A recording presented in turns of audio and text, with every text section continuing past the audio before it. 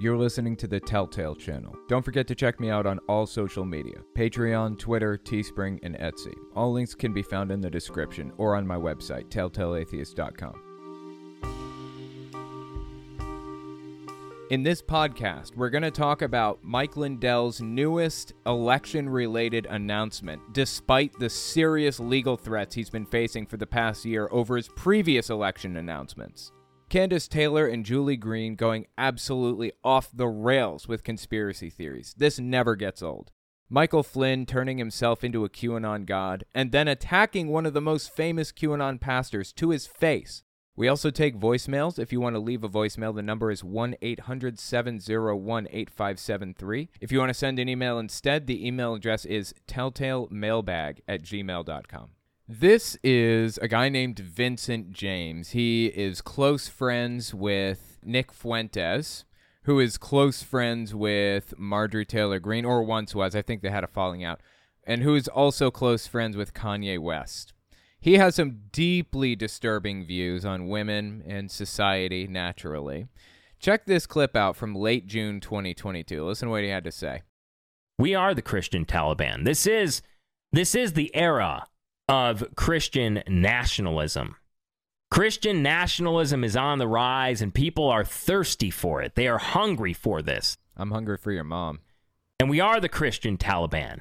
And we will not stop until The Handmaid's Tale is a reality. And even worse than that, to be honest. Yes, we do have to start rolling back. There was this article from The Atlantic where it's like, well, Alito is on a mission to roll back the rights of women. To roll back the past 100 years of rights that were given to women. Yes, that is what we're doing. Yes, I know it is. That's why the article was written, because that's what's happening. The reason that he's framing it this way is because a lot of the time, far-right people like this try to play it coy and pretend that they don't actually want to do any of this stuff, instead of just admitting it. But he's coming out here and just admitting it. He wants to roll back the rights of women. He wants to take Jews out of power, quote unquote. He wants to make this into a Christian theocracy, basically. He wants to turn the United States into a Christian nationalist state, effectively. Now, why are we talking about this guy in the first place? I actually got a voicemail about this exact thing, so I wanted to give this a listen, see what they had to say. Hi, this is Sarah from Canada calling, and I'm curious of your thoughts on the increasing push on the far right to roll back women's suffrage. I know it's been a thing since I was a teenager, and I'm a... Women's suffrage is women's right to vote, FYI. It's kind of a niche political term that most people don't hear on a day-to-day basis, so I figured I'd just mention it. I was a teenager, and I'm about your age, because my father gave me some propaganda to that effect when I was about that age. Curious your thoughts. Anyway, hope you have a good one. Bye-bye. Yeah, there are actually a lot of people that are setting out to roll back women's rights. Now, a lot of people don't even realize like how far women's rights have come and how quickly they've gotten there. Like back in the 70s and the 80s, women weren't allowed to have their own credit cards. They weren't allowed to rent their own apartments. You had to be married to a man, basically. You had to be with a man. If it wasn't your husband, then you had to live with your parents, basically, if you were a woman, just because of how society was structured. Now, women have had the right to vote for a while, I think since the 1920s or 30s maybe, but they have not been treated as equals at all. Not for very long, at the very least. And there is most definitely a push in society right now, particularly among the far right, to roll those rights back. Now, unfortunately for Vincent James, the moral arc bends toward justice. Each generation that's born is more liberal and progressive and left-leaning than the one before it. It has always worked that way. Society moves forward. It progresses. It changes. That's how it's always been, and that's how it'll always be. As a matter of fact, a lot of the time, younger generations, as they get older, tend to move further right a little bit. That doesn't seem to be the trend with millennials, interestingly enough. As the older generation dies off, the world gets a little bit more progressive, a little bit more left-wing and accepting. That's why women didn't have the right to vote until the early 1900s. Minority groups didn't have the right to vote. There was segregation up until the 1960s, and now it's viewed as a given. Like, of course we're not going to segregate. Of course women have the right to vote, and minority groups too. Like, we're not even, like, pointing that out. We're not even questioning that. It's just a fact, and it's not going to change. Everybody felt that way about Roe v. Wade, for example. We felt like it was established, that it was here to stay, because everybody wanted it to stay. But the older generation pops their head in, the Supreme Court, they reverse it, because they wanted things to go back to the way they were before, and everybody is pissed off over it now. Older generations are losing their political influence. Younger generations are coming into their prime and taking control of the political system. Sometimes it feels helpless and hopeless.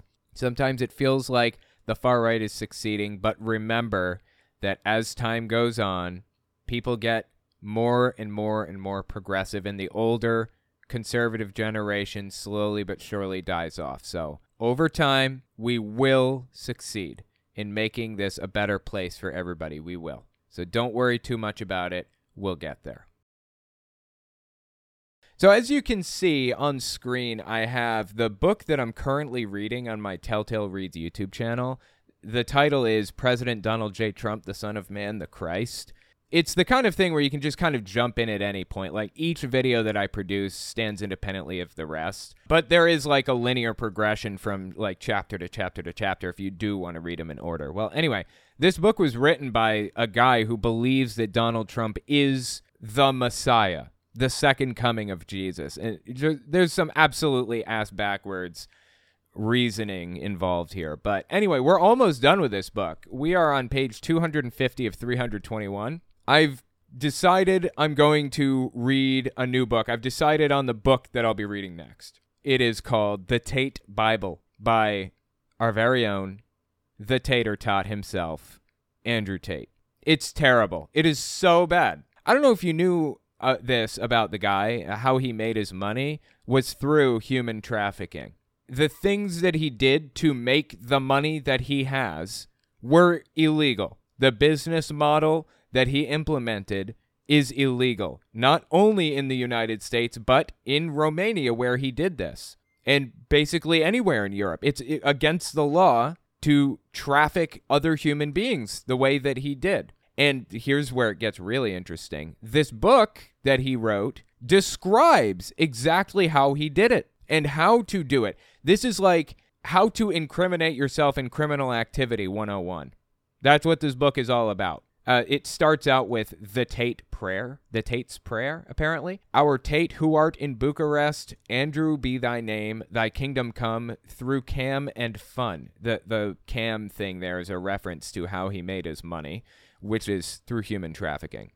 Online as it is on the blockchain, give us this day our daily vodka, and forgive those, the shit munchers, for their trespasses against us. Lead us to women for temptation. And deliver unto us our dominoes, for his is the Lambo, the McLaren, and Ferrari, forever with Tristan. Amen. His brother's name is Tristan. I'm doing a full breakdown of this guy on Wednesday on my Unfiltered channel, and I'll probably eventually upload it to my main channel after editing and adding some things in. This picture in itself is just disturbing and grotesque. Anyway, yeah, just kind of glancing through like the table of contents here. He's got his dedication. He's got a chapter called The Truth About Your Ego. Do Girls Love Money? 50 Things Every Man Should Do. Laws of the Pimp Game. No joke. These are the titles of the chapters. I had a gun pulled on me. I've had a gun pulled on me too. Why? What could you possibly have to say about that in an entire chapter of your book? He acts like the world's biggest hard ass. It drives me nuts. Imagine life as a millionaire. The Tate brothers. Why you'll never be rich. The mindset you must have to achieve what you want. You know what? Before I go any further, I should probably tell you who this guy is. If you've never heard of him before, I will give you the introduction to Andrew Tate that I had to Andrew Tate. Let me show you the very first video that I ever saw of this guy. And when you watch it, bear in mind, this is not a parody. This is real. He really believes this stuff. July 2022. If you ever see a man who's talking about food, oh, I had this amazing steak at this one restaurant. This steak is so amazing. He's broke. He's a brokey. Because if the steak was so amazing, he'd eat every day. And he'd eat every day to the point where he doesn't want to talk about it anymore. But he doesn't do that because he can't afford it. You understand? So whenever you see anyone talking about bragging about the meal they cooked or this ingredient they got or that steak they had, just do, because people do that to me all the time. And I'm just sitting there going, you're poor. Interesting. Oh, you're broke. Yes, okay. Oh, you went on your birthday and had that steak. Oh, wow. Once a year. Broke talk. Brokies. Real G's. Every day. Minor. Ain't a thing. He calls people brokies, unironically. This is bad, dude. This is bad. So anyway, that's Andrew Tate if you were unfamiliar. That you now have the introduction that I had. You're welcome for that one. Anyway, as I was saying about his book, this isn't even a segment. I just kind of wanted to glance through it. Next chapter is The Tate Brothers, Why You'll Never Be Rich. I mean, what could he possibly say in this? Why is he so famous? Why are people latching onto this? Again, he's a human trafficker. He has no respect for women. None. They are worth nothing to him. These are his words. They are worth nothing to him. Let's just look at like 50 things every man should do. Let's just jump in anywhere. Fly first class and don't sleep. Drink a lot of champagne and eat a lot of food and watch bullshit movies. Be extra friendly to the cabin crew. Enjoy the experience for what it is. An experience. Okay, thank you. Number 17, dig a hole big enough to stand in. It's good for your upper body. It takes resolve and will, and it's a reminder of where you're going to end up. Once the hole is dug, fill it up and go live your life. It seems pointless. Number 15, get arrested. Hey, he's checked that one off the list, hasn't he?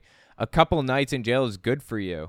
I've accumulated about 2 weeks across different incidences. I think that might just be the perfect amount. Get a loan and refuse to pay it back. Sell or transfer your assets first, or do it just before you move country. Cash enslaves people. It's not fair. The banks are absolute criminals, and you need to get some small retribution. They'll simply print more money. Fuck them. I don't even know what to say. Anyway, if you want to, see, I did a whole segment on this on my main channel, breaking down everything. And I did a bunch of stuff on my Unfiltered channel, too. So just go check that out if you want to see some stuff by this guy. If you want to hear his whole worldview broken down, or you want to hear exactly what's going on with, criminal charges and why I say that he's a human trafficker, check out my main channel and my Unfiltered stuff. Hey, Owen, this is RJ from California.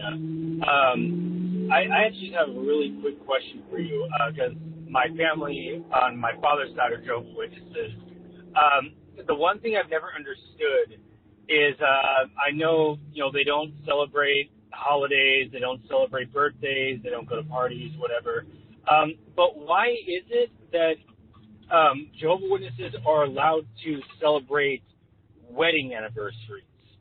That was something that always puzzled me. Why is it that they're able to celebrate wedding anniversaries, but they're not allowed to do, birthdays and what have you? It always puzzled me. But, if you could just get back to me on that, I'd really appreciate it, Max. That's a great work. Yeah, I appreciate it. Really interesting question. This is actually an inconsistency that you're pointing out with Jehovah's Witnesses. So Jehovah's Witnesses are super obsessed with pagan practices, quote unquote, and they use that as the basis to basically count out any celebrations of any sort. They can always fall back on pagan practices. What is a pagan?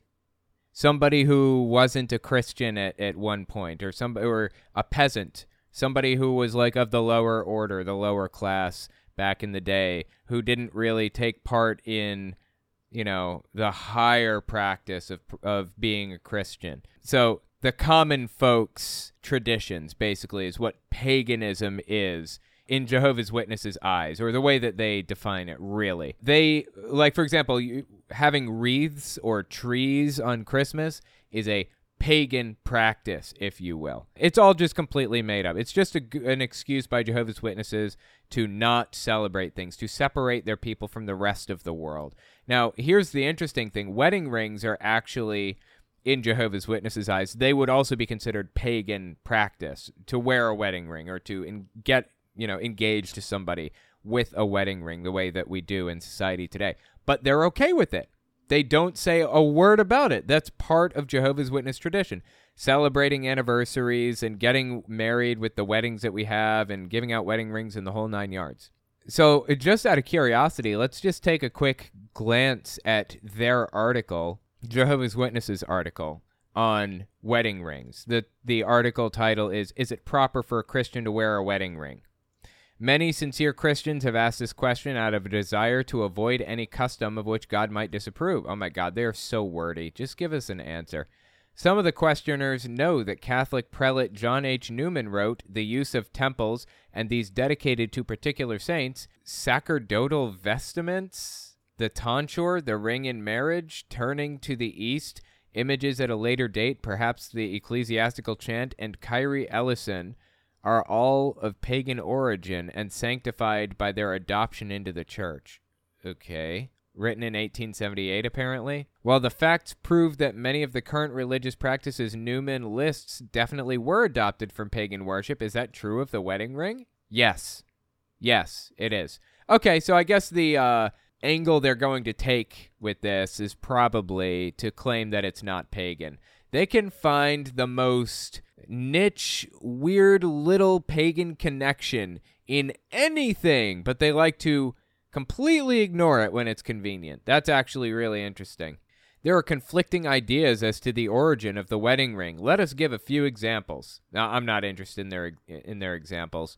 Wedding rings are just as linked to paganism as any of the other things that Jehovah's Witnesses refuse to celebrate because of their supposed pagan links. And you know what? Jehovah's Witnesses don't celebrate birthdays, not because they're linked to paganism, but because anytime a birthday takes place in the Bible, it's under questionable circumstances. Somebody loses a head, for example. If you use that line of reasoning, I mean, that is like the most nitpicky reason imaginable. But if you use that line of reasoning, you'd have to count out having a dog as a pet, too, because dogs are spoken of negatively exclusively in the Bible. Only mentions of dogs are negative in the Bible. So they find the nitpickiest of reasons to disavow something or to not do something or to ignore something or whatever. But in this one case, they're like conflicting ideas as to the origin of the wedding ring. Really, suddenly you think it's not a big deal because we can't prove it unequivocally, so whatever. Fascinating how they're okay with some things and not okay with others, and really there is no logical reasoning behind any of it. So there's your answer. It's all nonsense. It never made any sense from the very beginning. They were just looking for reasons to separate everybody else from society. That's about it. Anyway, thank you for the voicemail. Hi, Owen. My name is Jake from Washington. I recently got out of AA because I realized the program was fostering dependence and taking over my life. I know you've criticized 12-step programs in the past, and you can do so a lot more articulately than I can, so I was wondering if you could take a minute to explain the harms of 12-step programs. Thank you. Bye. Definitely. The 12-step program is not science-based. Never was. It was created by a church originally. And it's a valiant effort. Get people off of drugs. I love it. Drugs or alcohol. I appreciate that very much. That's fantastic. But why are we basing this off of a religious program in the first place? The 12 steps mention God a minimum of 3 different times. Like, the steps revolve around God in some way or a higher power or whatever multiple different times. Why? Why do I need that when we have science-based treatment programs that can actually help us and have been peer-reviewed and tested in focus groups and all of that stuff, and we know which thing is successful more often than not. Like, we don't need to go to a 12-step program to get clean when we know that their success rates are significantly worse than secular therapy or secular treatment programs, science-based treatment programs. We can go to those and have much better results overall. Now, aside from that, drugs and God work on the same portion of the brain. And that is probably the reason for AA and NA's moderate success anyways. It's really not that successful in the first place, but it probably owes at least part of its success to that fact that they act on the same centers of the brain. So getting super religious and really, really, really involved in Jesus and being in a congregation with a bunch of people and speaking in tongues and all of that other stuff feels very much the same as doing coke or meth, for example. So the 12 Steps program or Alcoholics Anonymous program's goal has kind of been to replace the drugs with God.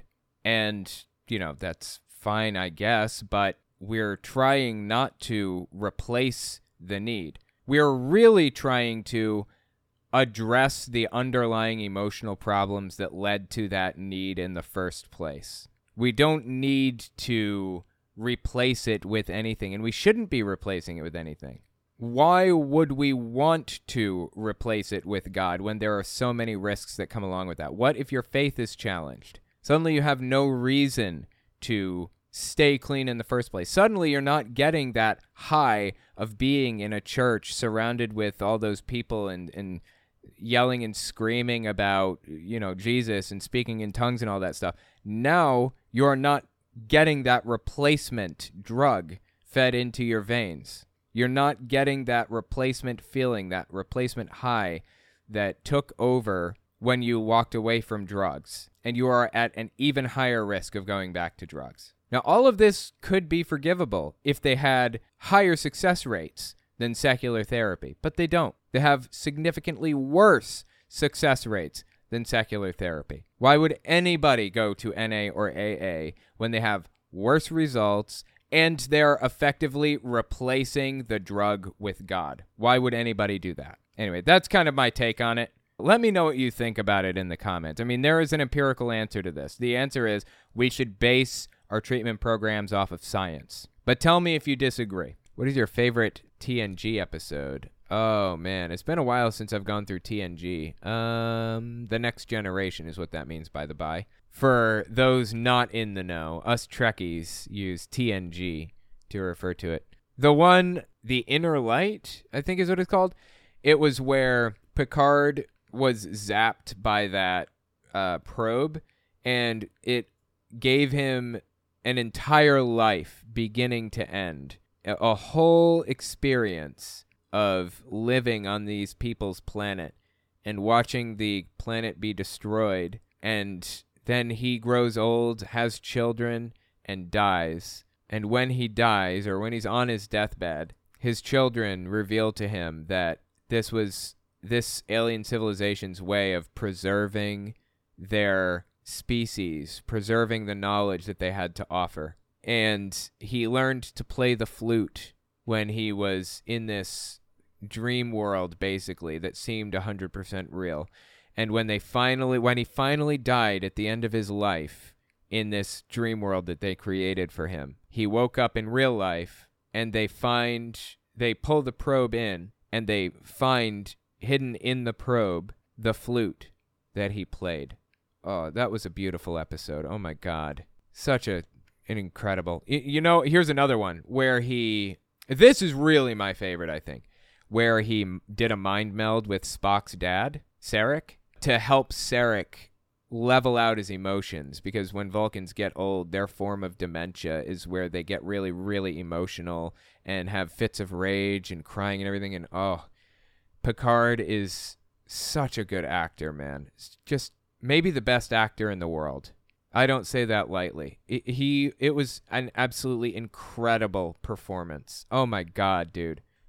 The Next Generation was just such a fantastic series. I'm sorry for the non-Trekkies in the audience, but oh yes. All Good Things was great, yeah. Was that the name of it? I don't remember if that was the name of the episode where he was All Good Things. So I think there's The Inner Light and there's All Good Things. Are those the two episodes I'm talking about right now? Nerd! Yeah, thanks for the Super Chat Booster Gold. You gotta watch them if you haven't seen them. You have to watch them. This is from a time when TV wasn't really sequential. They didn't really have serial dramas as often. because you never knew which episode you were popping in to watch. So they were not as common. You can binge serial dramas on Netflix, and that's why serial dramas are so popular now. So a lot of the Next Generation episodes are meant to be able to like jump in at any point and watch them, and they're like full beginning to end stories. So you can just watch those episodes if you want. You got to tiptoe non-sci-fi people into it, like starting with Galaxy Quest or something, right? Oh my God, The Next Generation is so good. And it's not just about sci-fi stuff either. The Next Generation, okay, I'd say Voyager, Star Trek Voyager, you have to be a sci-fi fan for that because it all kind of revolves around sci-fi. But The Next Generation is more about politics and, like, you know, dealing with alien races and the politics of getting along with them in the event of, you know, how to communicate and work with them and stuff. And it's about, like, mystery and all kinds of stuff, dude. I loved The Next Generation. And I honestly loved Voyager, too. I didn't like any of the actors in it, really. But, Voyager I loved the premise. Being lost in the middle of nowhere was really cool. Wait, was Kevin Sorbo on Epstein's list? Was he really? Is that true? I don't know if that's true. That would be something else if it was. Holy shit. Deep Space Nine is my favorite. And it was too religious for me. I wasn't a fan. They were always talking about religion. I feel like it was too much. I did watch all the way through beginning to end, and it was good, but it was just too religious. Yeah, Voyager is really good. I don't like any of the actors, though, but it was a really good series. Next, we're going to talk about Mike Lindell's newest election-related announcement. Despite the serious legal threats he's been facing for the past year over his previous election-related announcements. Give us 30 seconds, and we'll be right back. You're listening to the Telltale Channel. If you like what I do and you want to see me continue to do it, check out my Patreon. You can also check out my Telltale Unfiltered channel, Twitter, and Teespring. All links can be found in the description.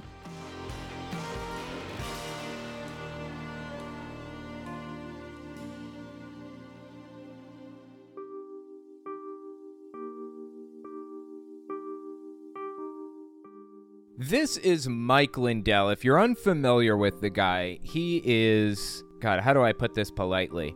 He is Donald Trump's biggest fanboy and is absolutely convinced that there was foul play in the 2020 election. He has made this his entire life. He's put millions of dollars into election integrity, as he calls it. In reality, he's completely full of it, has no idea what he's talking about, never did. Well, guess what? Not only is he currently being sued in, I believe, multiple lawsuits for false defamatory claims that he's made about the Dominion voting systems, Smartmatic, and a bunch of other people. Eric Coomer, personally, I think the CEO of Dominion, I'm not even sure. Not only is he being sued for all of that stuff, and he has been for a while, he's making more election claims. Dude is still doing this. Check this out. This is late December 2022. Listen to what he had to say here. They don't want the truth to come out that this was just a big setup. It was a setup to silence our voices. He's talking about January 6th. He says January 6th was a big setup. On January 7th and 8th, 1.2 million people got platformed across our country. They lost their Vimeos, Twitters, Zuckerbuck, Facebook. What the hell is a Zuckerbuck? Why did he... Like, I know that you guys probably don't watch as much Lindell as I do. Like, nobody should be forced to endure that. But he says this a lot, actually. He uses the term Zuckerbuck entirely too often. I don't know what it means. There's Zuckerbuck, Facebook, YouTube, including our president losing, 100 million people on Twitter. It was all a setup charade, a setup to deflect and to scare people, to put fear into people, and it's just been disgusting. Dude, I honestly don't know how he can rationalize that type of position to himself after Donald Trump specifically said he wanted true patriots, quote unquote, to be there at the Capitol on January 6th. He invited them personally and said, I will be there with you. We're going to the Capitol. We're going to give them a piece of our mind and show them what we really think, basically. I'm paraphrasing, obviously. And they showed up, and sure enough, there was violence. There was an attempt to overthrow the U.S. government. Not only do I not know how Lindell believes this stuff himself, and I do think he honestly believes the BS that he spews, but how is it that he convinces others of this garbage? This just blows my mind. He thinks again, this is a giant persecution complex. He thinks he's being persecuted. Everyone's being persecuted for breaking the law, for literally mounting an insurrection against the U.S. government. I don't feel like that's hyperbole. Lindell has been in trouble for the things that he says for a while now. Back in early April 2022, he was served court documents by a guy named Eric Coomer. Eric Coomer, I believe, is or was the CEO of Dominion Voting Systems, and he sued Lindell for defamation, I think. Check this out. Early April 2022 is when this happened. God bless you. Thank you, Mike. Thank you for everything. What is this? Sir, what is this? It's for you. Okay, well, what is it? It's not from me. It's not from me. It's for you. Okay, I need you to open it. That is for documents right there, sir. Oh, it is. Sorry. God, I love it, dude. Process servers are so sneaky sometimes. They can get you wherever you are. It is really crazy. And look at this guy. He dressed up like he belonged in this crowd, like, you know, wearing the what appears to be kind of like a hunter's jacket, so you're more visible out in the field to humans. And he seems to be wearing an Iraq-Afghanistan veteran hat with like ribbons on it and stuff. Process servers are something else, man. He fit into the crowd perfectly. Nobody suspected a thing. So anyways, yeah, Lindell, after being served these papers... Okay, let me give you a little advice. Not a lawyer, but this is advice I think anybody can take. If you are being served papers calling you to a lawsuit, shut your fucking mouth. Don't say a word. Just clam up and let things play out in court, because the more you talk, the more things that you say, the more incriminating it is. Early April 2022, like just I think 2 days after that happened, or maybe even the next day, Lindell comes out there and says this. And all this stuff. Well, there was a guy there that gave me an envelope, and it's about this thick. And I said, what's this? And he was kind of sheepish. He says, don't open that here. Well, you might have seen it in the news today. It's a lawsuit, another lawsuit. Eric Coomer, the president of Dominion, don't know if he still is, but he sued myself, he sued MyPillow, and he sued FrankSpeech.com. So, like I said, if you are served papers, shut up. Shut your mouth. Don't talk about it ever again. Not until you are in a courtroom with a lawyer should you say a word about this.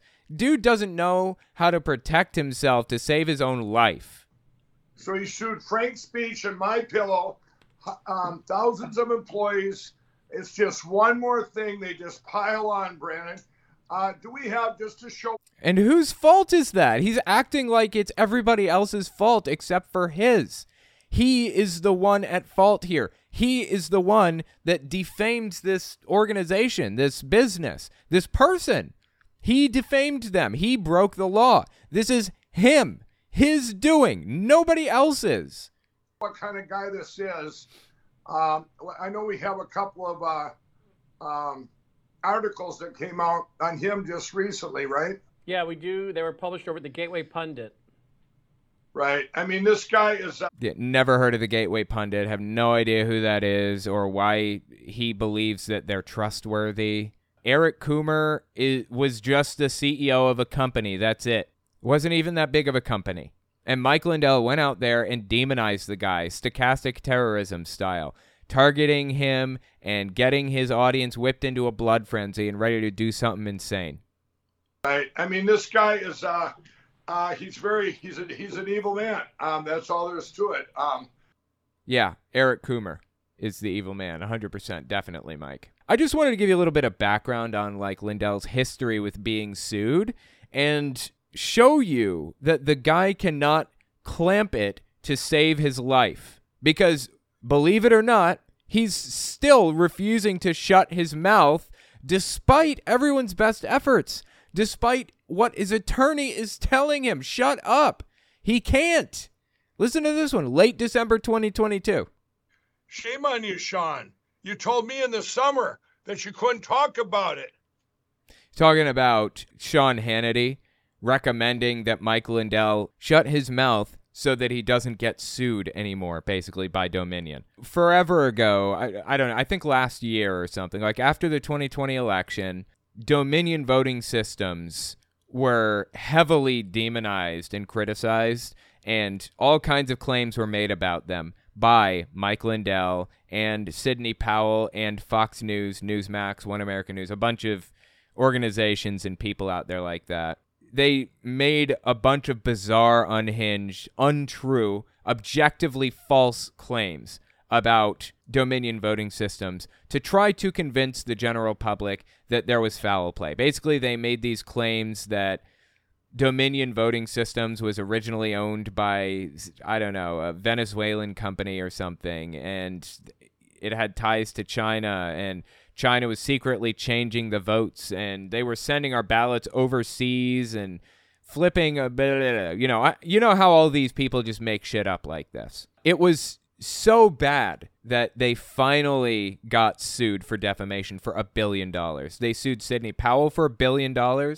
They sued Mike Lindell for $1 billion. Fox News clammed up and stopped talking about it. In fact, I think they might have even read a statement from Dominion Voting Systems on air. Like, at the very least, I believe Newsmax and or One America News read these statements from Dominion Systems. We have no reason to believe that there was any foul play. We don't think that there was any link to other governments with Dominion voting systems. We don't believe that they flipped votes or any of that other stuff. But Mike Lindell continued on. Sean Hannity said, shut up because you're being sued for $1 billion. And we're going to be sued for $1 billion also. Just shut your mouth. And he couldn't. That's what Sean Hannity was trying to communicate to Mike Lindell. And he's sitting here saying, shame on you. Like, this is so ridiculous and embarrassing. Shame on you, Sean. You told me in the summer that you couldn't talk about it. But yet you said, back off, Mike, before you get hurt. That's what he said, that these people are going to come and hurt me. Okay, who? These people? What people is he even talking about? Who would come and hurt Mike Lindell? Like, nobody needs to hurt him. You know who you don't get money out of? Somebody that's been hurt or killed. Why would they hurt him? They can sue him for every penny he's worth. This is all just more persecution complex nonsense. You know, they're going to come after you. Don't you said right to Kendra, said, don't you care about him? Tell him to let this go. Let 2020 go, Mike. That was what Sean said to me more than once. Just like he did the therapeutics the year before when we had all those therapeutics at work. He called me right after Anderson Cooper for an hour on the phone and said, you need to back off. You need to back off. I said, well, I want to save people's lives, save our country.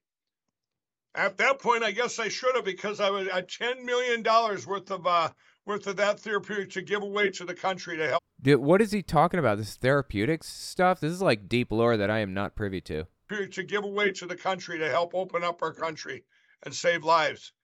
And just last week, flushed a lot of them out being outdated. And because Big Pharma just fought. Big Pharma, right. Big Pharma is definitely to blame for all of his problems. Yeah. And so anyway, the point is Mike Lindell has had everybody and their sister calling him and telling him, Mike, you're going to be sued, or he's already being sued. You're going to lose these lawsuits. You're going to lose every penny that you own if you don't, like, at least narrow it down to only saying factual things. Like, don't make things up. Only speak about factual things at the very least. He couldn't even do that. This dude is something else. He just blows me away. Check this one out. This is another from late December 2022. I'm going to break a little breaking news, Brandon, here right now. That this will probably surprise a lot of people. Okay, I'm down. Let's hear it. And I don't know if you know about it, but do you know what I took my about, a lot of... What's happening right now? He was telling us a story and suddenly started stumbling over his words. But, a lot of my team, at least the cyber team and the IT people, do you know what county in the country I'm having them focus on? What? For the next couple weeks? What? Which one? It is, just hold on a second. Go talk there. I'm gonna see if I'm getting advice from my attorney here not to say. He's getting advice from his attorney live not to say anything. Is this real? Again, the guy can't keep his mouth shut to save his own life. Why is his attorney even bothering? Why is he trying? The answer, though, I'm pretty sure, is he wants to focus in on Florida. I believe that this clip came immediately after the one that we just saw. It chronologically. So he goes on to explain something else. Continue listening here. What'd you find out after we broke away there for a minute? Okay, well, here's what we got, everybody. Just like I told you before, we have, with Smartmatic, we have all the cast vote records for the results have come in for LA County. So we have everything on Smartmatic from the 2020 election. Smartmatic was one of the voting machine companies, I believe, and it's used in 2 districts in 2020 or something like that. It's not really that widespread in our election system. And either way, they weren't rigging the system. It's completely made up. What we're doing now is I am going after Dade County in the 2022 election. And everyone says, now, why would you go after Dade County?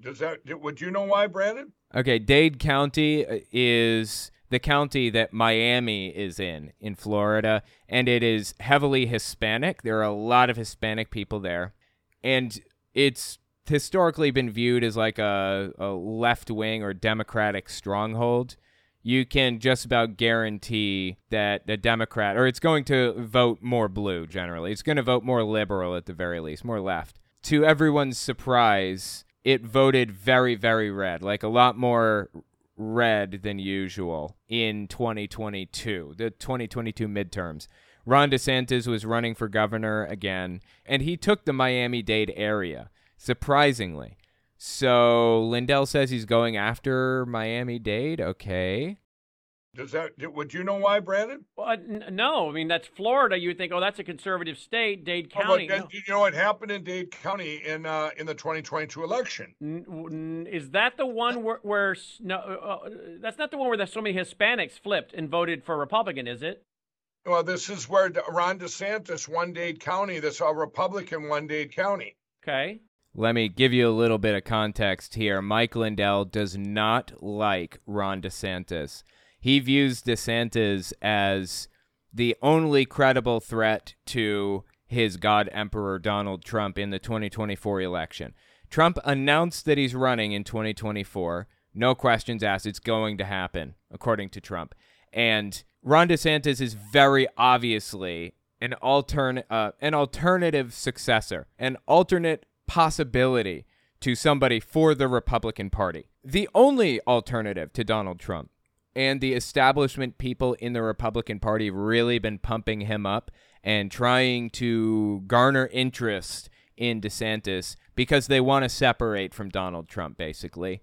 So Lindell sees that. He knows that they're trying to separate from Trump, so he starts targeting DeSantis with everything he's got. That is the real reason why he wants to talk about Miami-Dade County. Dade County. Okay. Well, for me, I look at deviations, everybody. That's a deviation. Because that was historical. Normally Republicans don't win that county. I don't believe it. So just going to show everybody, just like we always say about Democrats where they stole their elections.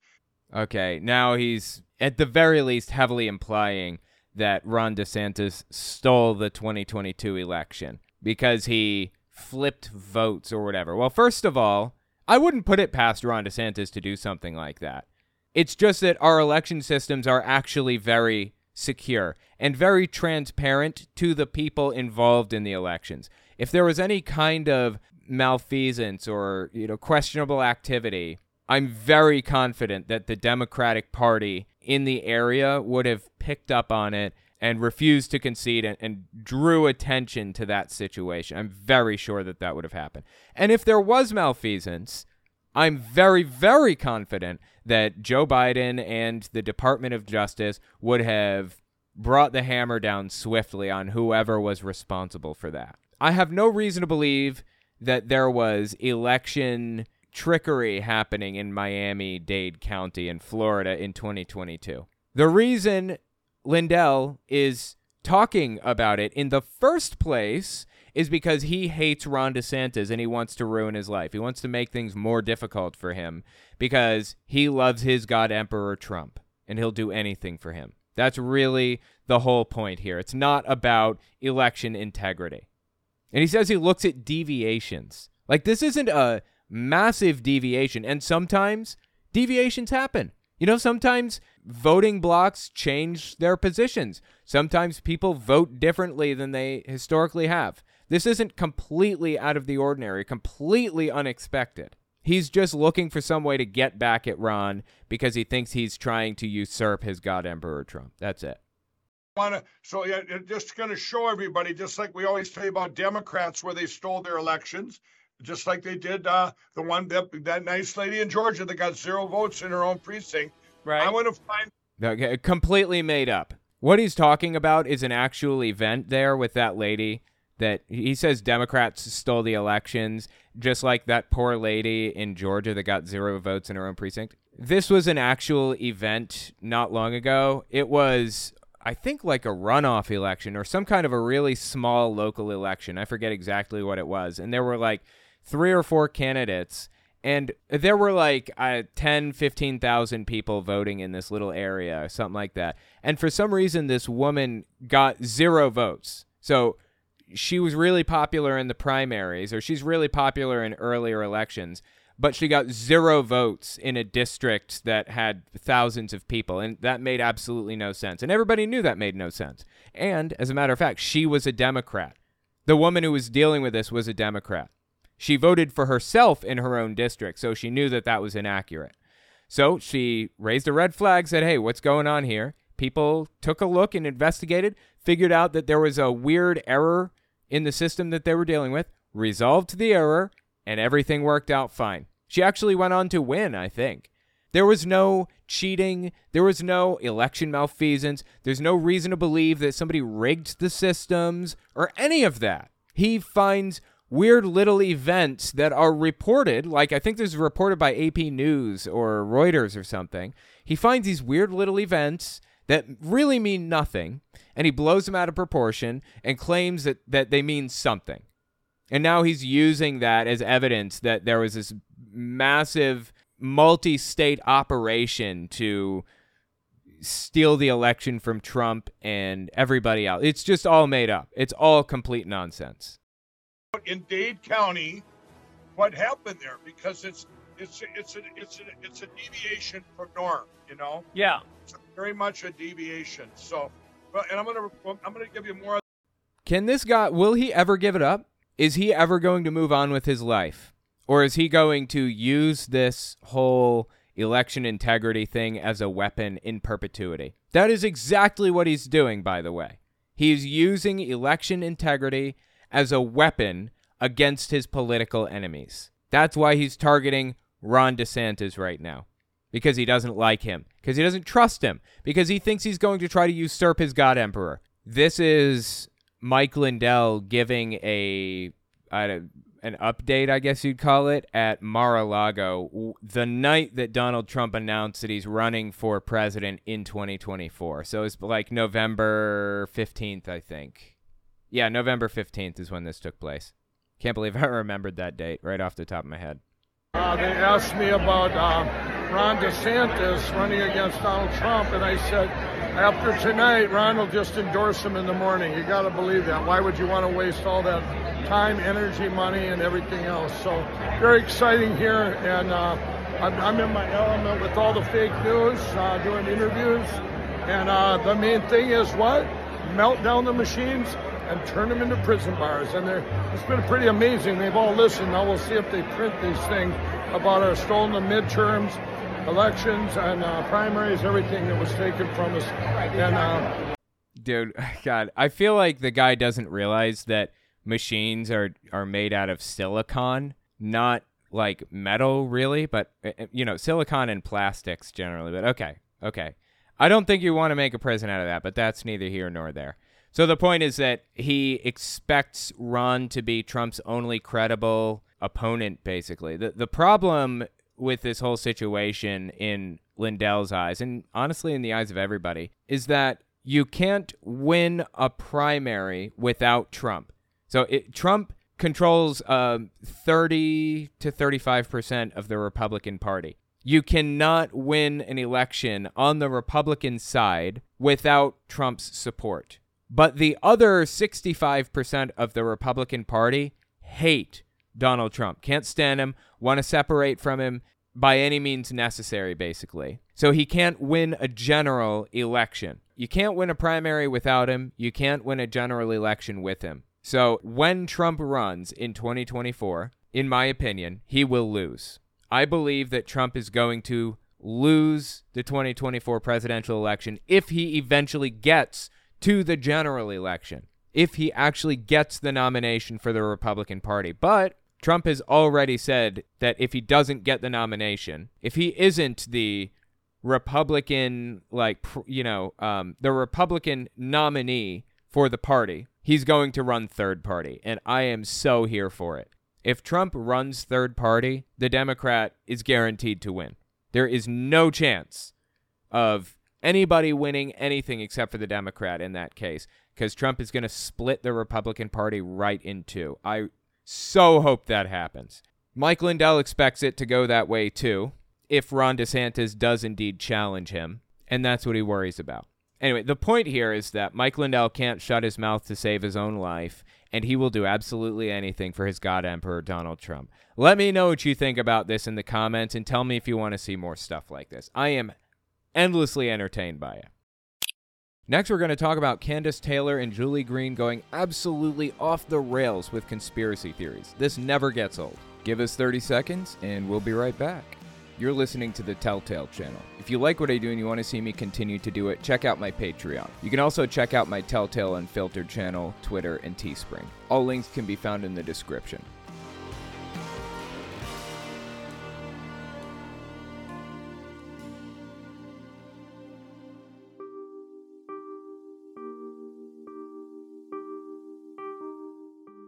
This is Candace Taylor. You may know her as Jesus Guns Babies Lady.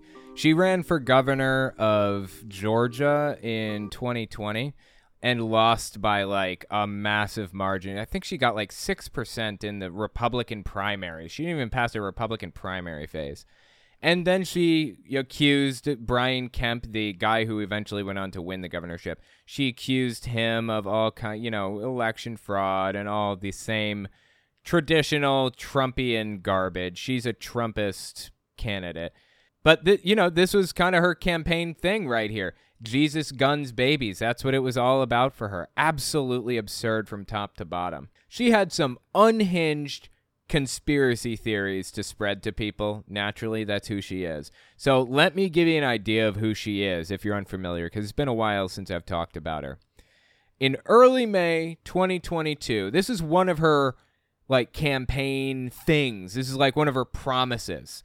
There was a monument called the Georgia Guidestones in Georgia. It was like a Stonehenge type of situation where it acted as a calendar, and it was supposed to be used in case society was destroyed. It told you, it gave you tenets to follow to rebuild society in the event of some catastrophic thing, like a massive war or something. And it was written on the side of the Guidestones in 10 different languages, I think. It was just stuff like maintain humanity under 500 million people in perpetual balance with nature, guide reproduction wisely, improving fitness and diversity. Not fantastic ideas, kind of a eugenics type of thing. I'm not out here parading them around saying it was good, but she was making it out like they're satanic. Literally said that they are a satanic monument, like something that people go to worship Satan or something. Just bizarre.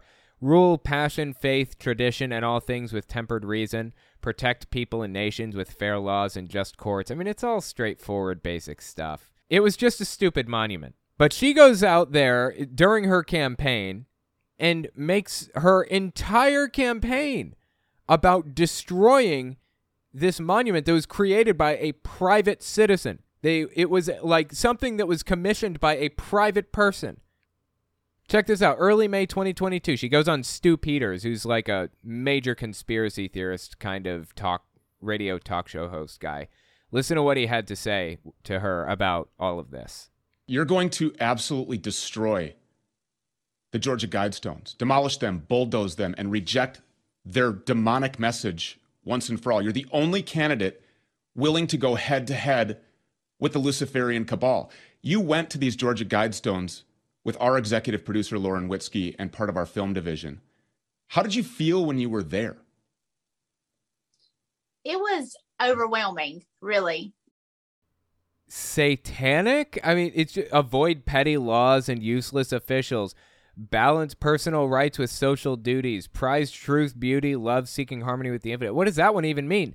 They're not satanic. It's just like general rules for rebuilding a society if it's destroyed. Why does anybody care that much? Why did she make her entire campaign about this? Really? Jesus Christ, dude. So during her entire campaign, like I said, the whole thing was centered around the Guidestones being evil, right?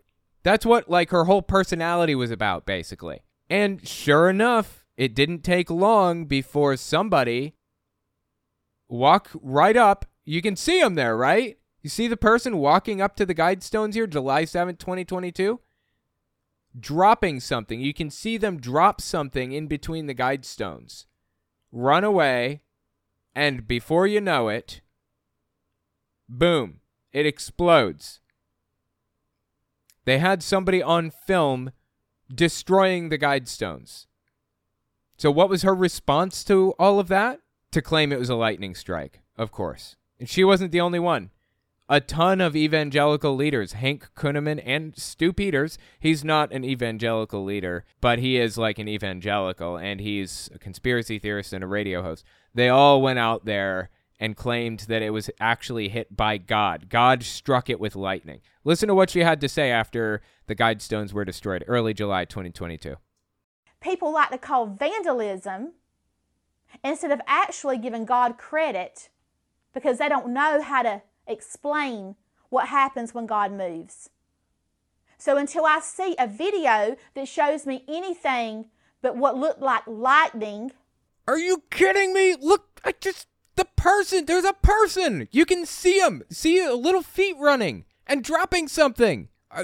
What more do you need? I'm literally showing a video of a human being walking up and dropping a bomb at the foot of the Georgia Guidestone. What do you need? I don't know how else to make this clearer. What happens when God moves? So until I see a video that shows me anything but what looked like lightning or the hand of God moving on a situation, I'm going to believe that it was God. So what that means is she's going to believe that it was God in perpetuity. There's literally nothing that could convince her because we have the video of them blowing up and a person dropping a bomb at them. What else could you possibly need to accept this? If it was vandalism... It wasn't vandalism, it was terrorism. That's not even the right word. Then there's cameras everywhere. Yep. All over the place. That would pick that up, and those people should be brought to justice. Anyway, the point is she refuses to see the facts right in front of her face. And she was directly responsible, in my opinion, for the destruction of the Georgia Guidestones. That was all on her. She made this a central theme of her campaign, destroying them. Again, created by a private citizen. This is private property. I think that the Guidestones themselves were on public property, and maybe they were even donated to the public or something. I don't know. But they were commissioned privately, paid for privately, millions of dollars, gigantic monuments. And she demonized them to the point where somebody actually showed up and destroyed them with a bomb. That's terrorism right there. I don't know what else to call it. What does a washed up conservative failure of a politician do after they failed to take office? They go out there and they become a talk show host or a radio host, or they become a public figure talking about all of the issues that they care the most about. So naturally, that's what she did when she lost her election. She went out there and decided to kick it in the public figure realm.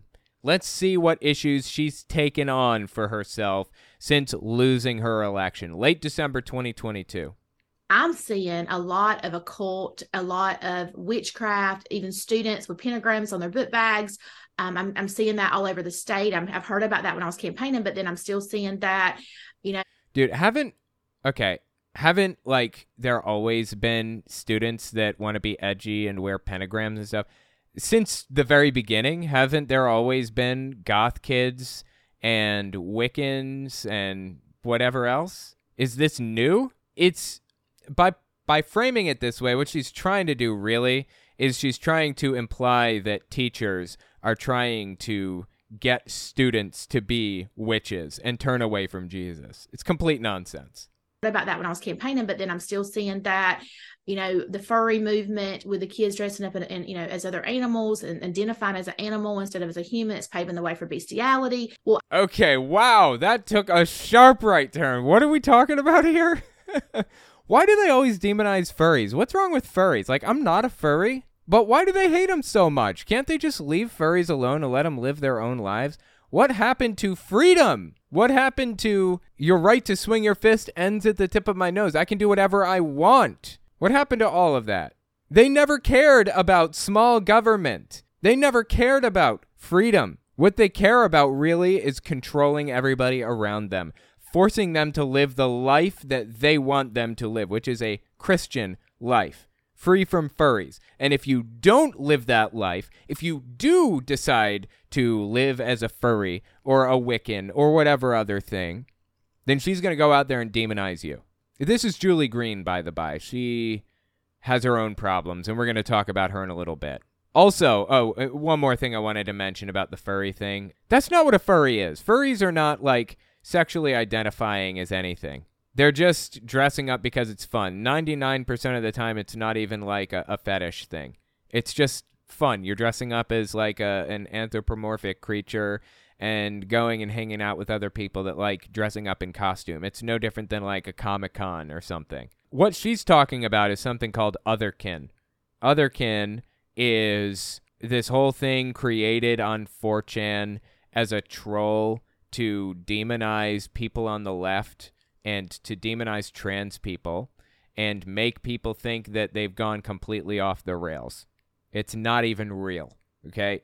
There aren't people out there who are dressing up like a cat who believe that they are a cat and use a litter box. It's not happening. There's a woman who famously went to a school board meeting and claimed that one of the schools in the districts put a litter box in the bathroom for the student who thinks that they're a cat to use instead of a toilet. It's completely made up.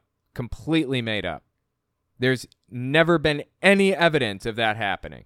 I mean, hell, Andrew Womack, a pastor that's friends with and on Kenneth Copeland's network, claimed that he personally knew somebody who was a teacher who goes to school dressed as a furry and uses a litter box at the front of the classroom. That's what Andrew Womack said, mid-September 2022. A friend of mine in Illinois actually knows a teacher that comes to school as a furry and wears ears and a tail and uses a litter box at the front of the classroom to relieve himself.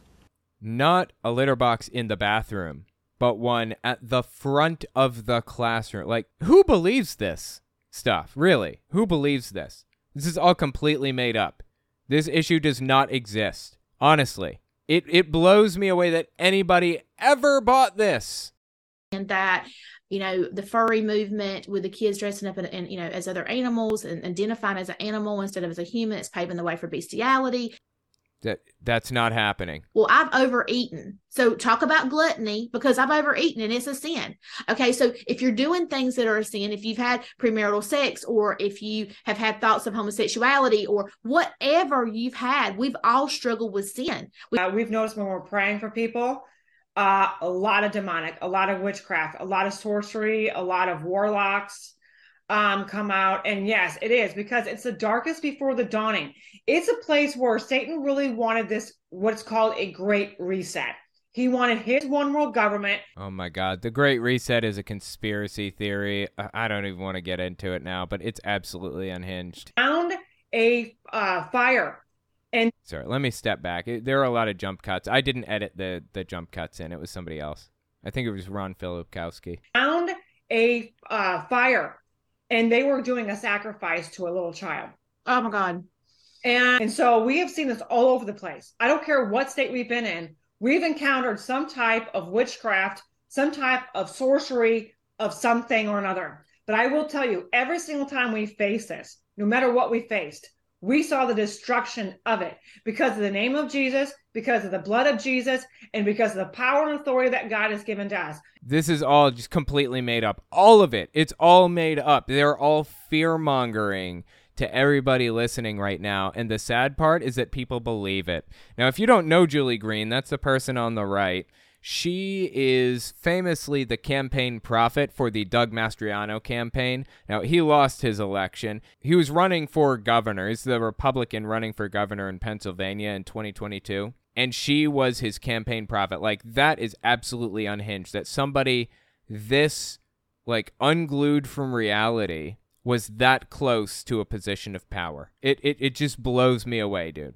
And the things that she's saying, she seems to believe to the bottom of her heart. Like, both of these people believe the garbage that they're spewing right now. So Julie Green seems more concerned with, like, Wiccans and satanic sacrifices that are not happening. And Jesus, Guns, and Babies woman here, Candace Taylor, seems more concerned with furries using litter boxes in classrooms. These things are not happening anywhere in the United States. Anywhere. This is a made-up problem. All of it. The Lord told me Jesus, Guns, and Babies. I said it during a speaking in front of Marjorie Taylor Greene before she was elected. And I said, had 5 minutes. I was trying to get it in. And I said, I believe in everything you believe in. I believe in Jesus, Guns, and Babies. And it just kind of stuck. And so then we go on this campaign. We do this Jesus, Guns, and Babies. We're running on that. That's just, 3 words that really tick off the left. I wasn't trying to do that, but They don't tick us off. They just confuse the hell out of us. Jesus, Guns, and Babies. What a list of things to care about. Like, to group those things together is so deeply confusing to me. It's like you're claiming to be pro-life, but then adding guns into the mix, seemingly making you pro-death, but then pulling it all together with Jesus. Like, it's all just a confusing mess, honestly. But, Jesus, Guns, Babies, that whole slogan really does exemplify the confusing train wreck that is their political ideology. Like, none of it makes sense. None of them go together. It's all complete nonsense. Do that, but I'm talking about it was trending on Twitter. They attacked me. They've called me all kind of names. They had pictures of Jesus with a gun to a baby's head. I mean, crazy stuff that you can't even imagine, just attacking this. But it was prophetic. And when the election was stolen from me. Okay, I don't believe a word out of her mouth without verifying it directly myself. She lies for a living, always has. But aside from that, I guess I wouldn't have too much of a problem believing that people sent her all kinds of crazy stuff, because people are crazy. They do send crazy stuff all the time. It's weird. I mean, welcome to being a public figure. But it was prophetic, and when the election was stolen from me, I was laying hands on people. Okay, God, that was weird. That was a weird jump cut. I wish there weren't so many jump cuts in this. Sorry about that, guys. So anyways, Julie Green continues on in their conversation. Keep listening here.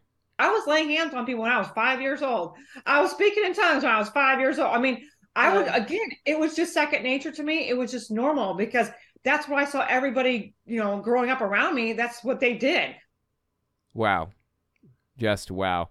That reminds me of a story that I saw recently. There's a famous actress, I think, who said that acting just runs in her blood. She's just so good at it because everybody in her family is so good at it, as though she's genetically predisposed to being in show business, not realizing that the reason that everybody in her family is in show business is because everybody in her family is in show business. It's a self-perpetuating situation. Like, your dad is involved in acting. Naturally, you are going to be involved in acting too. That's how this stuff works. It's not because you're genetically superior at acting. Does Julie Green not realize that the reason that she was speaking in tongues at 5 is because her whole family was already speaking in tongues? Like, she'd been around this her whole life. She saw this stuff her whole life. Does she just think that she is genetically predisposed to speak in tongues? She's just genetically predisposed to be closer to God? It's all nonsense all the way down. I just don't get where their heads are at. Where is the logic? Is there any to be found? Well, since we're talking about Julie Green, I might as well show you a new clip that she released recently, too. Late December 2022. Let me just give you an idea of who she is and some of the things that she says. Again, campaign prophet. So she claims to receive prophecy from God. The darkness will appear to take over, and hope will appear to be lost. Then my hand will step in, and it will wipe them all out who are against you. She claims to receive prophecy from God when she's not on the air, and she writes it down like it's a new Bible book, basically. And 90% of the time, her prophecies are wrong. Like, she claimed that Nancy Pelosi was going to be murdered before November 2022. And guess what? She's still kicking. She's still here. She's fine. Weird, right? I feel like the Bible says something about that. What is it? Isn't it Deuteronomy 18:10? Is that? Or maybe it was 18:22. Let me just check Deuteronomy 18, the whole chapter. Yeah, this is the chapter. Yeah, here we go. A prophet who presumes to speak in my name anything I have not commanded, or a prophet who speaks in the name of other gods is to be put to death. Deuteronomy 18:20. 18:22. If what a prophet proclaims in the name of the Lord does not take place or come true, that is a message the Lord has not spoken. That prophet has spoken presumptuously, so do not be alarmed.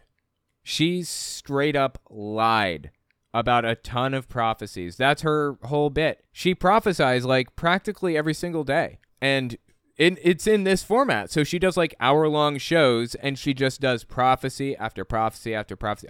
50 of them per episode, maybe. Like a ton of prophecies. And almost none of them come true. But she selects the ones that maybe could kind of fit, maybe sound like they were right a little bit. She picks them out, and she parades them around and says, look, I'm a real prophet.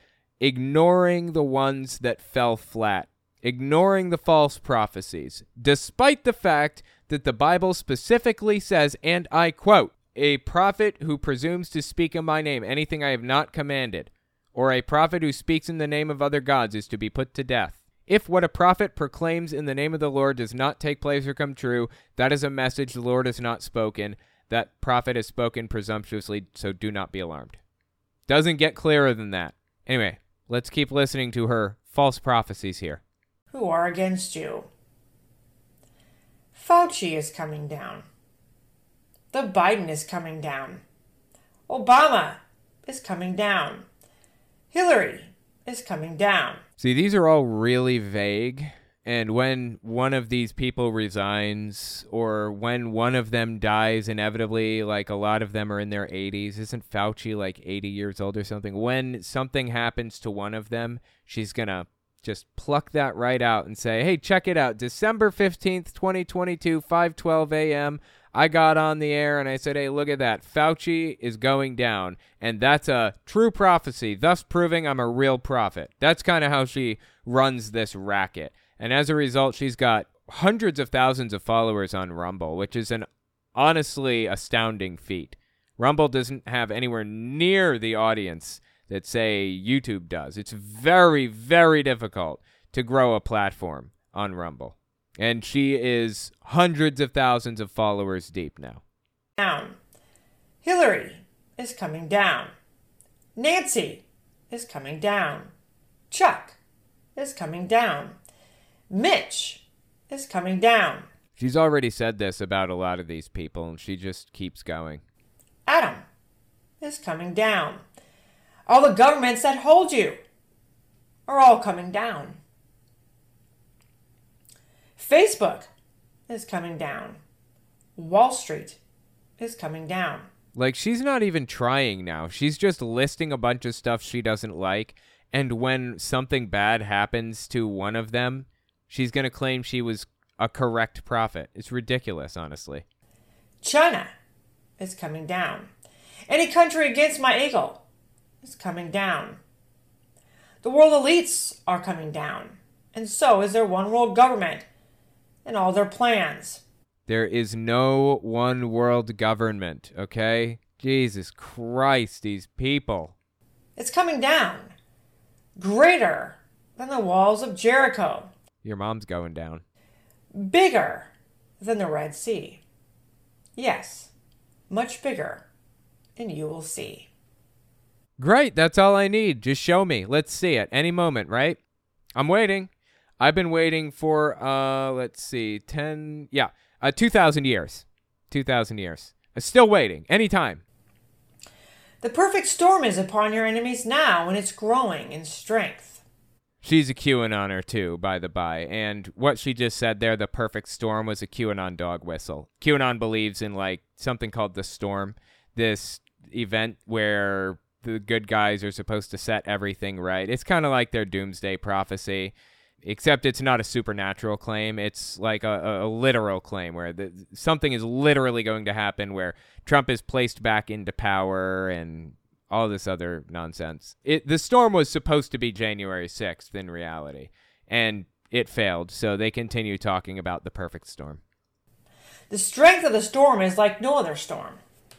No, the storm will wipe them all out at once. They stood against me. They shouted. They mocked me. They defied me. They laughed at the sound of my name. And soon they will have... Has anybody laughed at the sound of the name of God? Like, what's she even talking about? This is completely ridiculous. And soon they will have a great regret, because they will realize they are on the wrong side. Like, if he wants us to be on the right side, then just prove it to us. Prove to us that this is the correct side to be on. That's all I'm asking for, is proof. God supposedly created me with this incredible brain that's possible, or that's capable of logical reason and deduction, and then expects me not to use it in her eyes. Expects me to just shut down that whole part where I can use logic and deduction. Just shut it all down. Turn it off and listen to this one nutter butter who claims to speak for him, but gets things wrong 90% of the time. Seriously. Anyway, I don't know. Julie Green is something else, and so is Candace Owens. I'm sorry. Well, Candace Owens is something else, too. I mean Candace Taylor. Julie Green and Candace Taylor is something else, man. Let me know what you think about them in the comments, and if you want to see more stuff like this, tell me what you think. Next, we're going to talk about Michael Flynn turning himself into a QAnon god, and then attacking one of the most famous QAnon pastors to his face. Give us 30 seconds, and we'll be right back. You're listening to the Telltale Channel. If you like what I do and you want to see me continue to do it, check out my Patreon. You can also check out my Telltale Unfiltered channel, Twitter, and Teespring. All links can be found in the description.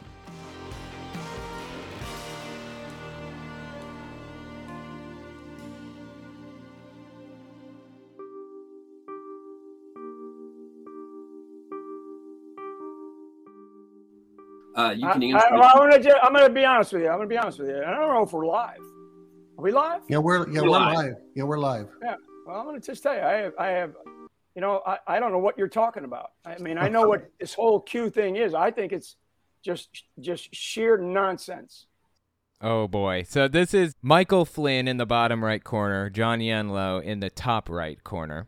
Michael Flynn is lauded as a QAnon hero. And Johnny Enlow is lauded as kind of the linchpin between Christianity and QAnon. He's very much a QAnon pastor.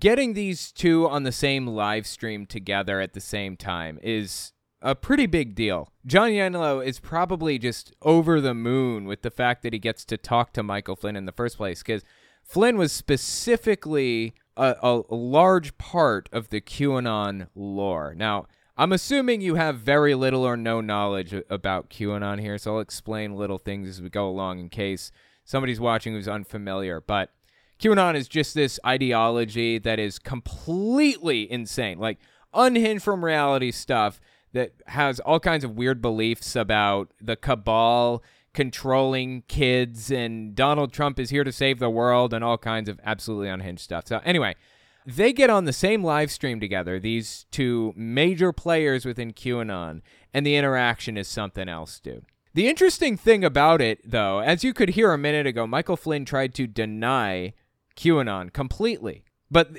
that was a totally different tone than what he had in July 2020. The guy went out there and gave a QAnon oath in front of the world with his family. Originally, he latched on to QAnon. He accepted it. He wanted to be a part of it, wanted to be a leader in QAnon. I mean, listen to the oath here. I, Jack Flynn, do solemnly swear that I will support and defend the Constitution of the United States. It sounds like a normal oath, but it's different. It's tweaked just a little bit. So help me God. Where we go one, we go all. God bless America. This oath specifically was famously given by like a ton of people all over the internet, a bunch of QAnoners, all at the same time around this time, like July 2020, roughly. And Michael Flynn comes out here and does it himself, thus signaling his support of the QAnon movement. So now we're listening to him say, I don't know what you're talking about. But that's not the tone he had before. He was so influential within QAnon when it was really, getting its feet under it and really blowing up, that QAnoners were looking to him for information. They were looking to him for advice, for leadership and guidance. And he goes on this TV show, The Right Side with Doug Billings, right? He goes on this podcast or whatever and was asked some specific questions about QAnon ideology. Listen to how he answered the questions. I'm just going to ask you some questions, and I want you to just tell me if it's nonsense or if there was anything to it at all. Number one, did President Trump ever sign into action the Insurrection Act? No. This is part of QAnon's ideology. They believed that Trump did this. So looking to Flynn as their military leader effectively, he is the leader of the white hat military, as they call it. And this is the answer that he gives. No. Insurrection Act? No. Nonsense. Nonsense. Is the United States military running the country or just is that nonsense as well? More nonsense. Good to hear. More nonsense. There's no plan. There's so many people out there. Is the plan happening? We have what we have, and we have to accept the situation as it is. So when he said that, it threw a wrench into QAnon entirely. It was a big deal. And QAnon influencers and interpreters across the political landscape came out of the woodwork trying to interpret what Michael Flynn was saying. They wanted to understand, what was going on. He's completely contradicting what the leader of QAnon, this guy calls himself Q Clearance Patriot, he's contradicting what he said. Now, a lot of people thought Flynn was the Q Clearance Patriot poster, the guy who started QAnon in the first place. And he's contradicting him directly. So this QAnon interpreter, known as the Praying Medic, a.k.a. Dave Hayes, comes out there immediately after that interview and addresses what Flynn had to say in that interview. Listen to this one, mid-February 2021. Some people have heard the interview with General Flynn, where General Flynn said that there is no plan for the military to step in. I was listening to Monkey Works, and he interviewed a guy a couple days ago, and that guy also said there is no plan for the military to step in and do anything. Well, I would like to suggest an alternative viewpoint on that. If the military had a plan to intervene in American politics and General Flynn was aware of it, I guarantee you he wouldn't tell anybody what he knew. publicly. Dude can't accept it. For operational security. He can't accept it. He can't accept that Flynn is telling him this is nonsense. It's BS. Don't believe it. I mean, QAnon listed Flynn as one of the leaders, and now Flynn is denouncing it, denying it, and telling people to stop being so gullible, basically. And there's a massive conflict in these people's minds. So here's where it gets interesting.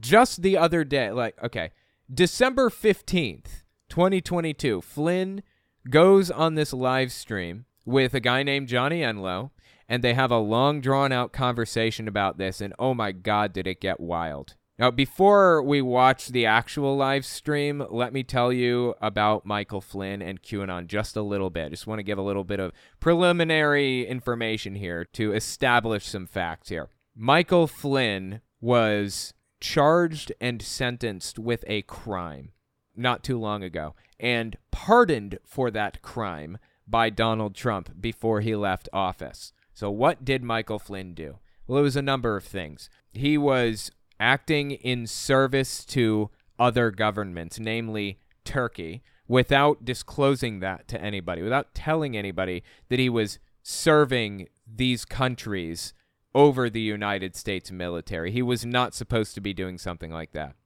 But the thing that really gets me more than anything is, in 2014, Russia invaded Crimea, a part of Ukraine, right? And naturally, Obama, who was in office at the time, put sanctions on Russia for that. Oddly, Russia didn't respond to those sanctions. They didn't say a word. Nobody said anything, which made absolutely no sense. If there's one thing we know about Russia, it's that they whine and scream and cry like they're being mistreated when they're the ones that are actively harming people. So upon a little more investigation, it's found out that Michael Flynn said he spoke to Donald Trump, and when Trump takes office, if he takes office, he's going to lift those sanctions for Vladimir Putin. Michael Flynn contacted Putin and told him that. So what happened? Putin didn't say a word, didn't even care about the sanctions. He just waited it out. And when Trump took office, sure enough, Trump lifted the sanctions. He directly acted to undermine the authority of the United States president. That is a big deal. That's, in my mind, treasonous action, as far as I'm concerned. Like, that's treason. I mean, I don't think that technically fits the definition, because Russia is not a country that we're at war with. They're not, like, officially considered an enemy. They're just an adversarial nation. But for all intents and purposes, it's treason, in my opinion. So take that for what you will. The other piece of information I wanted to give you before we watch this is just a little background about QAnon. QAnon, for those who are totally unfamiliar with it, this is going to be like a 30-second explanation. QAnon is just a group that formed out, I think in 2017, on a message board called 4chan originally. It operates kind of like Reddit, where anybody can go there and anonymously post anything that they want, pretty much. So this guy who called himself Q Clearance Patriot, again, completely anonymous officially, goes to 4chan and starts making posts about how Hillary Clinton is about to be arrested in the next day, and all you have to do to verify this is talk to a National Guardsman and ask for their orders and blah, blah, blah. Of course, it never actually happened. It was complete nonsense from day one, but it blew up on 4chan. It exploded. Eventually, Q Clearance Patriot continued on to post more and more and more stuff, and it was very hit or miss, mostly leaning on the miss side. They were making predictions that were almost like prophecies, claiming to be an insider in the government, claiming to have secret information about the cabal, the deep state, this shadowy group that was pulling strings and making things happen behind the scenes. And this Q Clearance Patriot is really, really high up in the government, and they're, trying to set things right, basically. That's how it was framed. Eventually, they went on to move to a different website called 8chan, and then 8chan got shut down and blah, blah, blah. They claimed that Trump was guaranteed to win the 2020 election, and then he didn't. I don't know why anybody believed this, but it exploded overnight in right-wing circles. And the Q Clearance Patriot specifically mentioned Michael Flynn as one of the most influential people in the movement. kind of making it out like he was one of the top leaders that was pulling strings and making sure that Trump got into office and stuff. That's generally what QAnon is. So with that information in mind, let's watch this clip of Michael Flynn interacting with this Johnny Enlow guy, this linchpin between QAnon and Christianity. Check this out, December 15th, 2022.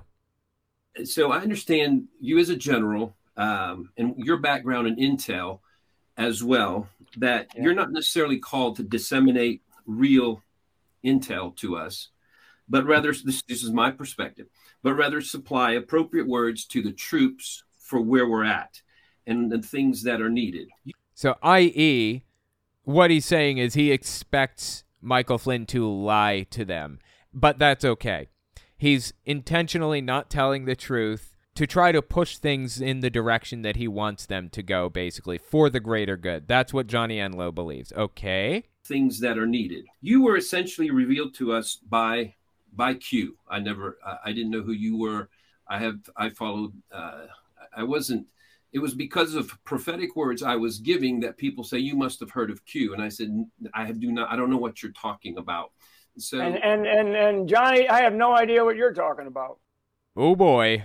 Yeah, as it turns out, Michael Flynn really doesn't like QAnon anymore. He has tried desperately to distance himself from it. Okay. So let me just keep saying. Look at Clay Clark laughing in the corner. So the guy that owns this platform, Steve Schultz, in the top left here, this is the Elijah List. It's the name of the Facebook page. He owns it, and he is also a QAnoner. So this reaction is so interesting to watch, to see how these two QAnoners are reacting to Flynn, who is so well respected in the QAnon community, just shredding him. What you're talking about. Okay. So let me just keep saying as you say that. I'll just say, because it goes with the rest of my question. You were essentially revealed to us by Q, trust the plan, patriots in control. It was over before it's began. There was continual references to you. Who knows where the bodies are buried? Right now, he's reading from a Q post, is what they call it. Q posted about Michael Flynn, in this big, long, who knows where the bodies are hidden and all this other garbage. It's all nonsensical riddles that don't even really lead to anything. It's intentionally vague to try to get people to, decipher it and come up with these weird conspiracies out of it. That's basically the idea. Clay Clark in the bottom left corner here, he runs something called the Reawaken America Tour, and he has a lot of famous people on that tour with him. They show up to places and they give speeches. Michael Flynn's one of them. He gives speeches at Reawaken America all the time. Donald Trump Jr., Eric Trump. I think Donald Trump himself has been at these tours to give speeches and stuff. Clay Clark was a QAnoner up until the moment that COVID spread all through one of his tours. Everybody at one of his events got really sick with COVID, and some of them even died, some really high-up influencers. And the QAnoners in the audience at this event claimed that there was an anthrax attack on this event. It was complete nonsense. But I think that's probably where Clay Clark soured to QAnon. And that's probably why he was laughing when Johnny Enlow was getting shredded. I don't think that's really funny. He doesn't have to be a D-bag to him, right? He can lay it on the line and say QAnon is nonsense without being a jerk, but whatever. And then, but what I do hear from you is no one's coming to rescue you. If anything, I'd even written in my notes, if anything, a denial that there is Q and all, and I'm fine. I don't want you to, that's not the question. Then why did he bring it up? He knew what Flynn's reaction was going to be to this. It's going to be negative. You can answer. I'm going to be honest with you. I don't know if we're live. Are we live? Yeah, we're live. Yeah, we're live. Yeah. Well, I'm going to just tell you, I don't know what you're talking about. So I watched through this whole thing on my Unfiltered YouTube channel, Telltale Unfiltered, and the entire breakdown is releasing this week, or may have already released. So if you want to see the whole thing, beginning to end, it was a 3-hour event or something, and I break it into 1 hour chunks. Just check my Telltale Unfiltered YouTube channel. Should be releasing today, yesterday, day before. Up to this point, I think Flynn had been talking for 30 minutes. at least. We're 30 minutes into the stream. Flynn was communicating with all of these people for forever. He knew they were live. The point of him saying, I don't know if we're live, are we live, seems to me is to at the very least imply that he's about to say something that the public should hear, but he's not going to say anything that he doesn't want the public to hear, i.e., maybe he does believe in QAnon secretly, but he doesn't want to say that publicly. That's the impression that I get. Now, does he actually believe in QAnon? No. I don't think he believes in QAnon for a single second. He was way too high up in government to actually believe any of this garbage. He probably knows exactly who Q Clearance Patriot is. I would be willing to bet. But he wants people listening to believe that he has a secret message or a secret knowledge that, they don't have, for example. FYI, Q Clearance Patriot is already known. We know exactly who it is. We have for a while now. It started out as Paul Ferber and maybe had some influence from a woman named Tracy Beans Diaz. And when it moved over to 8chan, it was taken over by Ron and Jim Watkins, the owners of the website 8chan. That's neither here nor there. Completely unrelated, but it was a little fun fact I thought you'd want. Okay, let's keep listening here. I mean, I know what this whole Q thing is. I think it's just sheer nonsense. Okay, well, it doesn't mean that it doesn't exist. I mean, you see all the idiocy all over the internet, and these people that think that there's some white knight coming. There's no white knight coming. I understand you saying that, but I can also show you, if we went down that right, about 20 retruth things that President Trump does where he validates Q in some way. So, okay, what he's talking about is something called deltas in the QAnon movement. They call them deltas. Now, in math, a delta is basically I think it's like a distance between two things. In this case, the delta that Johnny Enlow is referring to is the amount of time between when Donald Trump references a subject and when the Q Clearance Patriot poster references a subject. So, for example, Donald Trump mentions Michael Flynn going to Africa, and 12 seconds before, Q Clearance Patriot makes a post about Michael Flynn going to Africa, or something like that. It doesn't even get that specific most of the time.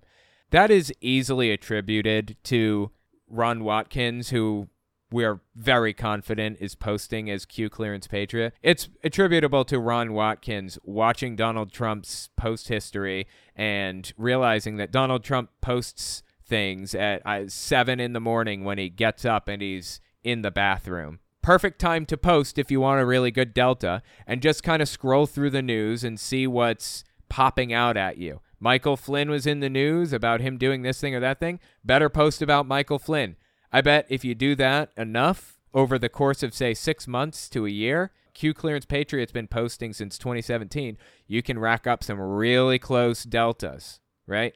There's nothing spectacular or amazing about any of this, but that's the conspiracy mindset. Everything contributes to the conspiracy. There is no evidence that the conspiracy is real. Well, that's just because the bad guys covered it up. There's actually evidence against the conspiracy existing. That's because they framed somebody else. They set it up to look like it wasn't real, to throw you off their trail. And there is evidence in favor of the conspiracy. Well, there you go. Literally everything contributes to their belief that these conspiracies are real, whether there is no evidence, evidence contrary to it, or evidence in favor of it. It's all evidence in favor of it. That's how it works. Q in some way. So it's ask him about Q then. I'm not asking you about Q. This is not a question about Q. So the question is this, right? Why did he even bring Q up then? Michael Flynn did not have to be a D-bag to Johnny Enlow. I'm really unhappy about that. Like, I have no emotional investment in this, but why is Flynn a D-bag like this? There's no need. But aside from that, why did Johnny Enlow bring it up in the first place? He knew what this reaction was going to be like. Is this. Right now, there is real weariness in what we would call the patriot community. Trump announced that he had a major announcement today. And in the major announcement, it is the sale of a, what do you call the? Digital playing cards. Digital, and he's a Trump thing. And so there is. So QAnon is trying to work the NFTs into their ideology and figure out how this fits. And Johnny Enlow decided to take the opportunity to ask Michael Flynn directly. Wow. The assumption that whoever advised him on Whoever advised him on that, I'd fire him immediately. Okay. I was going to say there's either some comms going on, there's some communication, because another thing about QAnon, they try to use military language like comms. They use military shorthand. It's just ridiculous. Dude, they're such LARPers. It's just awful, dude. It's awful. Communication, because it strikes the patriot community. Plus for a period of time. So I'm gonna jump in, Johnny, because I don't know what direction you're taking. Well, because I don't know what direction you're going, but I can tell you what direction I'm going to take. And I think people are gullible because they're looking for something. Why does this even occur if the churches are preaching the Constitution and preaching the Bible and talking about what we need to do to get this country revived again? Because I'm going to tell you, Christianity is lost in America. It is totally lost. We have lost sight of what this country was built upon. Okay, like I have no idea what any of this has to do with anything. Johnny Enlow asked a specific question. What should the real patriots, quote unquote, do to get this country back on track? And he's just going off about all kinds of nonsense. Which is what? Go ahead and answer what. What is it built upon? You said they're directly misaligned. Yeah, a set of Judeo-Christian principles and values. Yeah, a set of Judeo-Christian principles and values. I mean, the persecution of Christians in Europe from 1500, 1600, 1700, Okay. Does he think that Christians were the ones that were being persecuted by and large in the Middle Ages through the Renaissance and all the way up to like now, basically? He thinks that the Christians were the ones being persecuted, not the other way around. I feel like I remember something about like the Crusades and the way that the Catholic Church excommunicated people all through from the year 400 all the way to now. It's on the tip of my tongue. Something happened, right? Weren't Christians largely in power throughout Europe for a lot of this? Okay, that was the end of it. These people are so revisionist history doesn't even begin to describe what they're doing here. They're just making things up whole cloth. Like everything that they say is complete nonsense. So a little time passes between that interaction and the next one. Like I don't remember, 5-10 minutes passes or something, and they kind of got off on another subject. And then they come back to the QAnon stuff, and Michael Flynn is once again a D-bag for no reason. Listen to this. You're asking Americans to do everything possible other than take up arms. And if it was at absolute desperate levels, like in the 1776 and previous before revolution, there is a time where the only solution is to take up arms. But I understand that is not one of your recommendations. And I know there's... Okay, I don't know what brought him to that conclusion. He watches Michael Flynn a lot closer than I do, so maybe he knows something about Flynn that I don't. But I have not once heard Michael Flynn discourage people from picking up arms. I thought Flynn was kind of in favor of militarizing the right, basically. Maybe not. Okay. Frustration because a top recommendation was get involved in the elections, do everything you can, and they see no justice, no point for it at all. I want to talk about reality. I want to talk about reality, Johnny. Okay, not mythical or mysterious things that nobody has a clue who they are or what they are, and it's all a bunch of garbage. It's not your primary message. That's why I know you're on assignment. Wow, dude. Honestly, he didn't have to be like that. He could have been nicer. Johnny Enlow has some really weird and confusing beliefs, but he didn't have to be a jerk, right? But do you have any encouragement for the Patriots of what could happen as they continue to wake if they do what they can do? Yeah. So basically, what should the quote-unquote Patriots do? What active thing can they do right now to alleviate their stress that things are not getting better? Or how can they move things in the right direction? He's asked this 16 times, and Flynn just keeps telling him he's an idiot for believing in QAnon. Yeah. So number one, don't believe the kind of garbage that's on the internet. Oh my God. Fantastic. Yes. Oh my God. I am so on board. Don't believe the garbage about QAnon.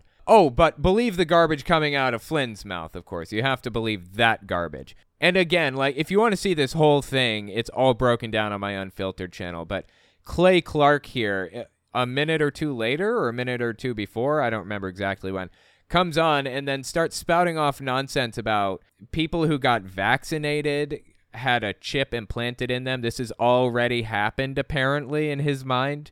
And this chip is broadcasting 5G signals that blankets the world and blah, blah, blah, blah. Like, all of this nonsense about, you know, chips and one world government and everything else. And here Flynn sits telling his people, don't believe the garbage you hear on the internet. The problem is that the audience fundamentally doesn't know how to decipher between, or they don't know how to figure out what is garbage and what isn't. If they knew how to decipher which things were garbage and which weren't, they wouldn't be watching you, of all people. Believe the kind of garbage that's on the internet, okay, that's out there. I mean, unless you can touch it, feel it, and it's going to impact your physical daily life in your existence and what you're doing around your own community. You know, that doesn't even really make any sense, because a lot of the QAnon claims they believe will affect their existence directly like that. I mean, they won't, but, you know, just like they believe they had a chip injected in them that's transmitting 5G and all that stuff. They believe that stuff. Flynn's okay with that being spread around, but not the QAnon stuff. You know, one of the things about, you know, because you mentioned it earlier when I jumped on you about, you know, this Q nonsense. You know, Enlow is smiling here because he feels like this is Flynn kind of throwing some scraps at him, right? Like, he's acknowledging that he was a D-bag to him. But this isn't really a point in Enlow's favor. He's not really apologizing. He's not asking for forgiveness or anything. He's just pointing out, yeah, I treated it like garbage. Plain and simple. There's no reason for Enlow to be happy about this situation. Flynn is still a D-bag for no reason. Like, I don't get it. Do people think that being a D-bag accomplishes anything at all? Does he think that this is going to wake people up from the nonsense land that they live in? Does he think it's going to pull people away from QAnon by trashing them, by treating them like garbage and making them feel like idiots? I honestly don't think this is helping anybody by being a jerk like this. Like, when people feel attacked, they shut down. It's called the backfire effect. They stop thinking about it. They stop communicating. They stop putting critical thought into anything if they ever did in the first place. It's not helpful. Being a jerk like this does not help anybody with anything. You know, the plan, right? I mean, plans, I don't know what, you know, I've heard that so often. I'm like, man, if there was a plan, if there were white hats and all this other garbage. Yeah, they call the people that work with QAnon inside the military, they call them the white hat military. It's all nonsense. It doesn't exist. You think that our country would be in the state of that it's in right now if there was something positive happening, Johnny? No, it would not be. So this is not about fear. This is about action. So his whole idea, he went off on a weird tangent that made absolutely no sense from here about how people should believe in God and that'll solve all the problems. I don't even know what he was trying to accomplish with this, but yeah. I would say this was probably less than satisfactory on Johnny Enlow's part, and I lost even more respect for Flynn after this, if that's even possible. He's absolutely terrible. All these people are complete suckers. They fell for the garbage. They ate it up hook, line, and sinker, and it's honestly sad to see. Let me know what you think about this. Let me know if you want to see more stuff like this in the comments. Thank you guys for coming and giving this a listen, and I will talk to you next week. If you like what I do and you want to see me continue to do it, you can support me in a few ways. First, there's Patreon. That's probably the best way. But if you want to get something back for your support, you can check out my Teespring. I sell all kinds of shirts and coffee cups and stuff on there. You can also check out my other channels. I have a Telltale Unfiltered YouTube channel where I go through long-form videos like Kent Hovind's seminar series, Jehovah's Witnesses TV show, and televangelists prophesying about politics. And finally, you can check out my social media. If you have a question for me, the best way to ask it is to tweet it at me. I'm on there all the time, so check it out. All links are in the description as always. Anyways, that's all I've got for you. Thanks for listening.